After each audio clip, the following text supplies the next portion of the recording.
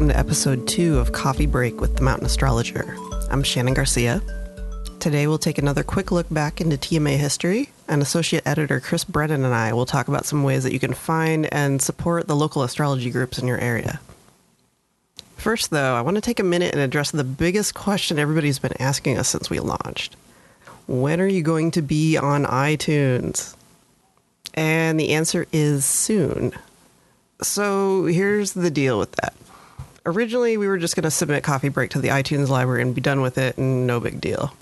But part of the mission here at TMA is to help educate the public about what the various astrologies really are, and also to support and connect the wider astro community. So we started to think, how can we use this new podcast to really do that? And we decided that we want to get astrology onto the front page of iTunes podcasts. This isn't even really about TMA itself. We're looking for ways that more conversations about astrology can take place in public mainstream forums, and this is one way that we can encourage that. Now, there are all kinds of tips and strategies about how to become quote-unquote new and noteworthy, but the important thing is having a few episodes available, and of course a good electional chart never hurts. Chris and I will also be recording a short roundup of the various astrology podcasts in production right now, since the iTunes launch is a unique opportunity for us to spread the word about the growing number of podcasts that are out there. So, it turns out that waiting a little bit longer is going to let us start out on a higher note there and point more people to all the great work that other astrologers are doing right now. And your help in subscribing and spreading the word when we do that is going to make a difference. Thanks for your support. It really is everything. And now, on with the show.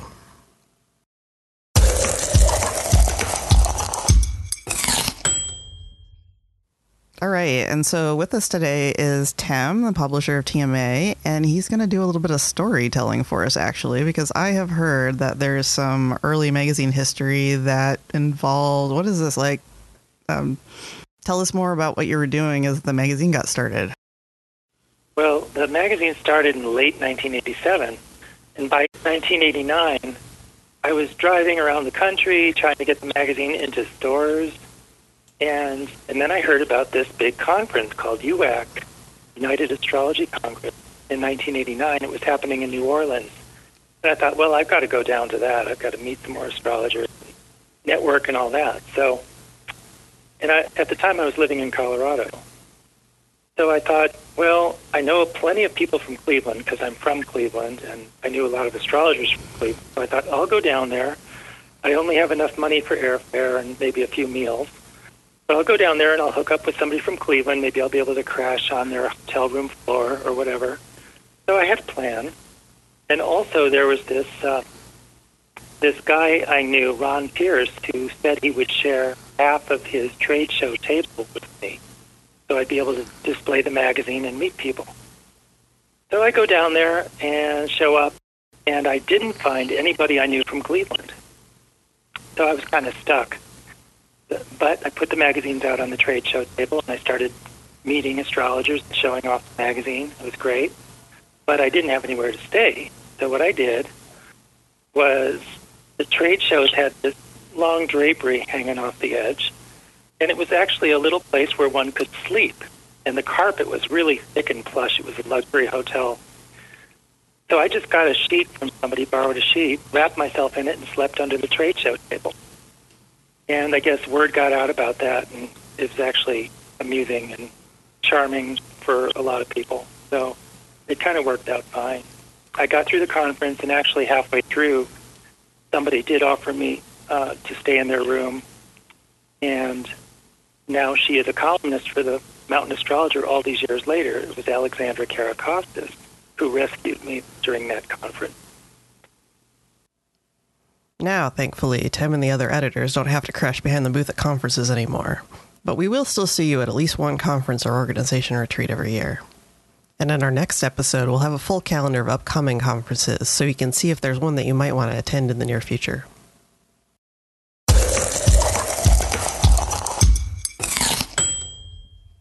All right, and with me now is TMA Associate Editor Chris Brennan, and we're going to talk a little bit today about local astrology groups.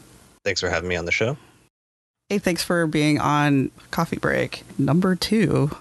So tell us about how you got started in Denver with your astrology group. I don't know much of the history of that, actually. How did you get going with it? So I'm originally from Denver, but I wasn't connected with any of the local astrology groups when I first started studying here. And actually, hilariously, I moved to Seattle in order to find other astrology groups, and mainly in order to attend Kepler College, but also because I realized there was a lot of astrologers in Seattle and I wanted to be by some of the larger astrology groups. And then after that, I went and lived on the East Coast to study at Project Hindsight for a couple of years. And then eventually I came back to Denver in 2007. And when I got back, I had been exposed to the idea of like local astrology groups and conferences. And there was another older group in Denver, but they didn't really have a website and they didn't really promote their group very well. And instead of going in and trying to like force people to make changes, I decided just to start my own group and try to use technology to be innovative and see what I could do in order to take the usual group model, but put some sort of new spin on it. So what was your experience as you got started? Was it hard to find other people, or were you able to connect with other people right away, like, putting up flyers, or people just saw that there was an astrology group and they hadn't heard about the other one? How did your group start to coalesce? Because it seems pretty robust at this point. Yeah, so the biggest thing that happened was using the website meetup.com in order to organize it, in order to have a website for it, and sort of get the word out about it. So earlier that year, I visited New York, and my friend Kirk Kahn, an astrologer from New York, was organizing I think it was like a weekly or bi-weekly meetup through meetup.com at Michael Luton's office. And so he had just this website, meetup.com, and they were using it to organize these sort of informal get-togethers to talk about astrology, which sometimes featured lectures or discussions or other things. And I just realized that would be an amazing way to organize a local astrology group. So in, I think, April of 2008, I purchased I think it was like a $20 monthly subscription for meetup.com, launched the page for it, and then UAC 2008 happened in Denver. And one of my friends from Kepler College, Roland Matthews, was organizing the volunteer room monitors for that conference. And he came into town a few months before the conference in order to have some sort of meeting amongst the organizers. And him and I were sitting there at this local cafe called the Mercury Cafe in downtown Denver. And I was telling him about how I wanted to start a local astrology group. And then the owner of the cafe walked by right at that moment, and Roland flagged her down and said, this guy wants to start a local astrology group. Can you give him a space for it? And he was actually really forward about it, which I never would have been. And she looked at us really surprised, but she was like, I have always wanted the local astrology groups to hold their meetings here, but they never have taken me up on that offer. And I'll let you use the space for free if you want to start hosting meetings here. Wow. So the space really dropped into your lap then. Yeah, it was a combination between wanting to do that and then finding myself in the right place at the right time and meeting the right people, and also being exposed to the right technology, realizing how useful Meetup would be as a website to organize things, and then just getting a free space dropped in my lap. So all of those things sort of came together, and I had a great electional chart picked out, which I had seen a few years ahead of time, and we launched the group in early May of 2008. And we've been hosting monthly meetings there at the Mercury Cafe once a month on the second Saturday of each month at 3 p.m. for the past 7 years. We just celebrated our 7-year anniversary a couple of months ago. So what have you found that's helpful in getting people to come back every month, or in making a group appealing? The biggest thing I think every group should be doing is they should have a page on meetup.com. The major or sometimes the smaller local astrology groups do already have a page on meetup.com, and they use that to help advertise what lectures they have coming up, as well as draw in new members. But there's a lot of groups that still don't. And that's probably one of my biggest recommendations, is that any group that does not have a page on meetup.com is probably making a huge mistake, because one of the things that younger people do is they'll go on meetup.com and they'll do a search and they'll say, show me astrology astrology groups or astrology meetups within 5 miles of my location or within this city that I live in. And if they see you listed, like your group will come up first as one of the only groups that does astrology in that area if you have a page with them. But if you don't have a page, then they might not find you, and it might not be as easy to just realize that there's a local group that talks about astrology in their city. Yeah, that's true, because you would have to just be next to the right bulletin board at the right time for that to work out. Yeah, and it's like most astrology groups, even if they have a website, it's not like they do a ton of stuff with like social media or other stuff to begin with.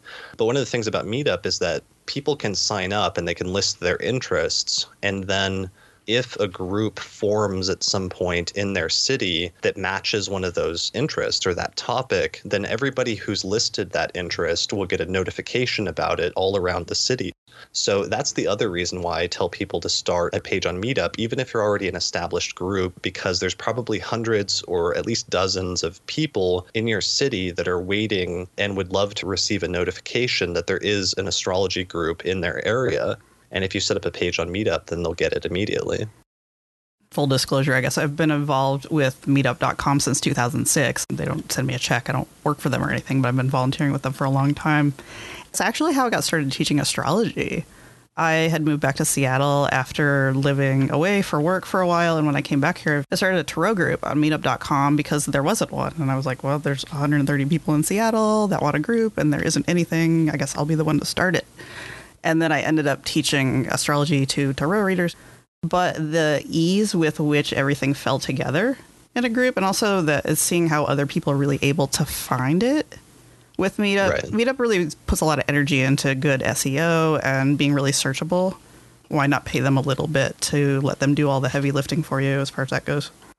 Yeah, that's huge. I mean, because they rank high on search results. So it's like if you have a page, then your group is going to get listed towards the top whenever somebody does a search for any keywords related to the name of your city or the name of your state, plus astrology or plus astrologers. And that's really valuable. Just being listed high in search results is worth whatever the monthly fee is. It's like somewhere around $15 a month, depending on how many members you have.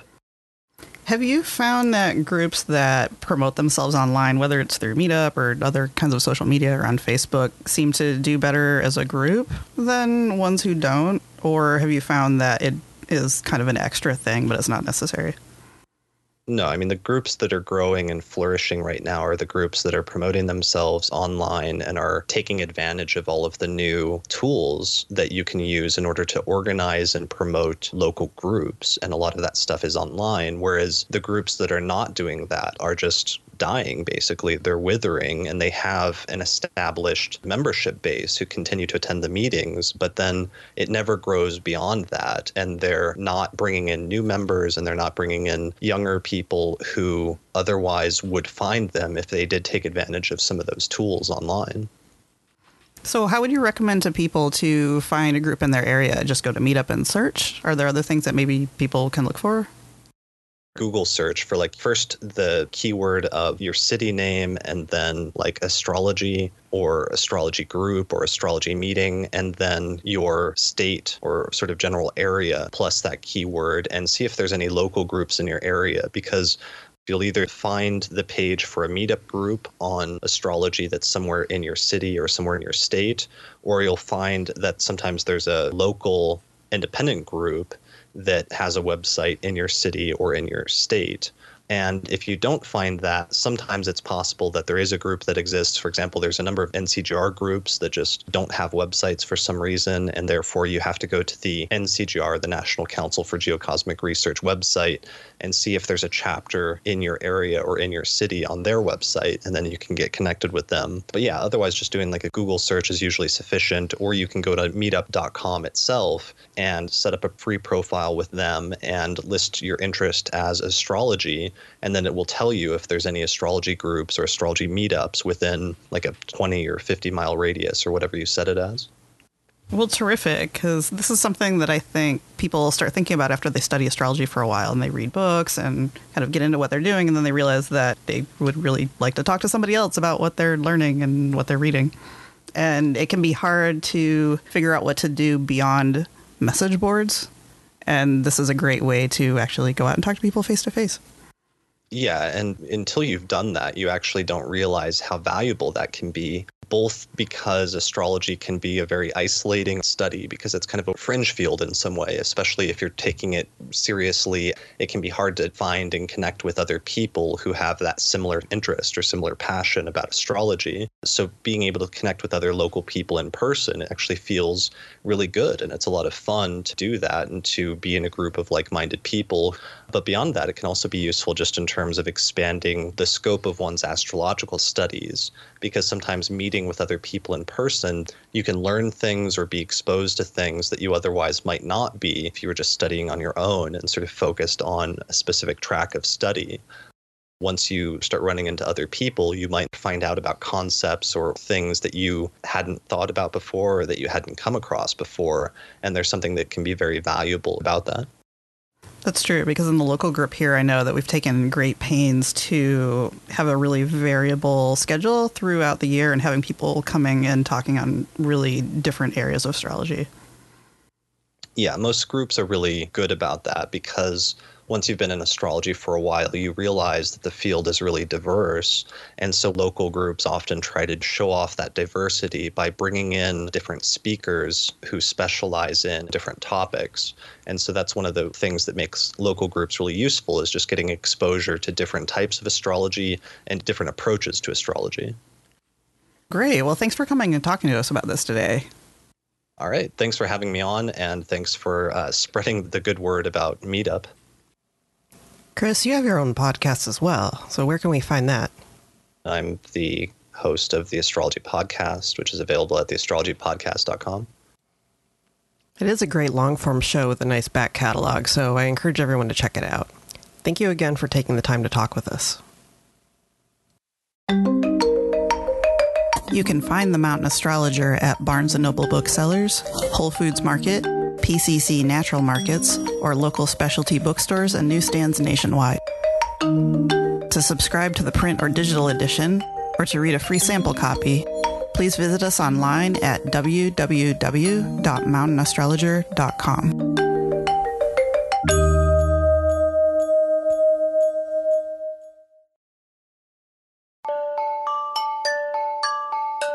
Yeah, I've got news for you. What's that? The midheaven is just going into Leo right now. Okay, well, we better hurry and talk about ourselves, right? It's like my voice went down half an octave, too. Yeah, you don't sound like yourself. I mean, people never believe me when I tell them I'm a tenor, but now I have, like, extra tenor. Is it still light there? I don't know. It's probably sun is about to. Oh no, it just set. Actually, looking at solar fire. I need to get out more. I don't. Solar fire says sunset. Right. Solar fire tells me that it is nighttime now, so I assume that is true. Oh, good. I'm glad I'm not the only one who's spending too much time in my office right now.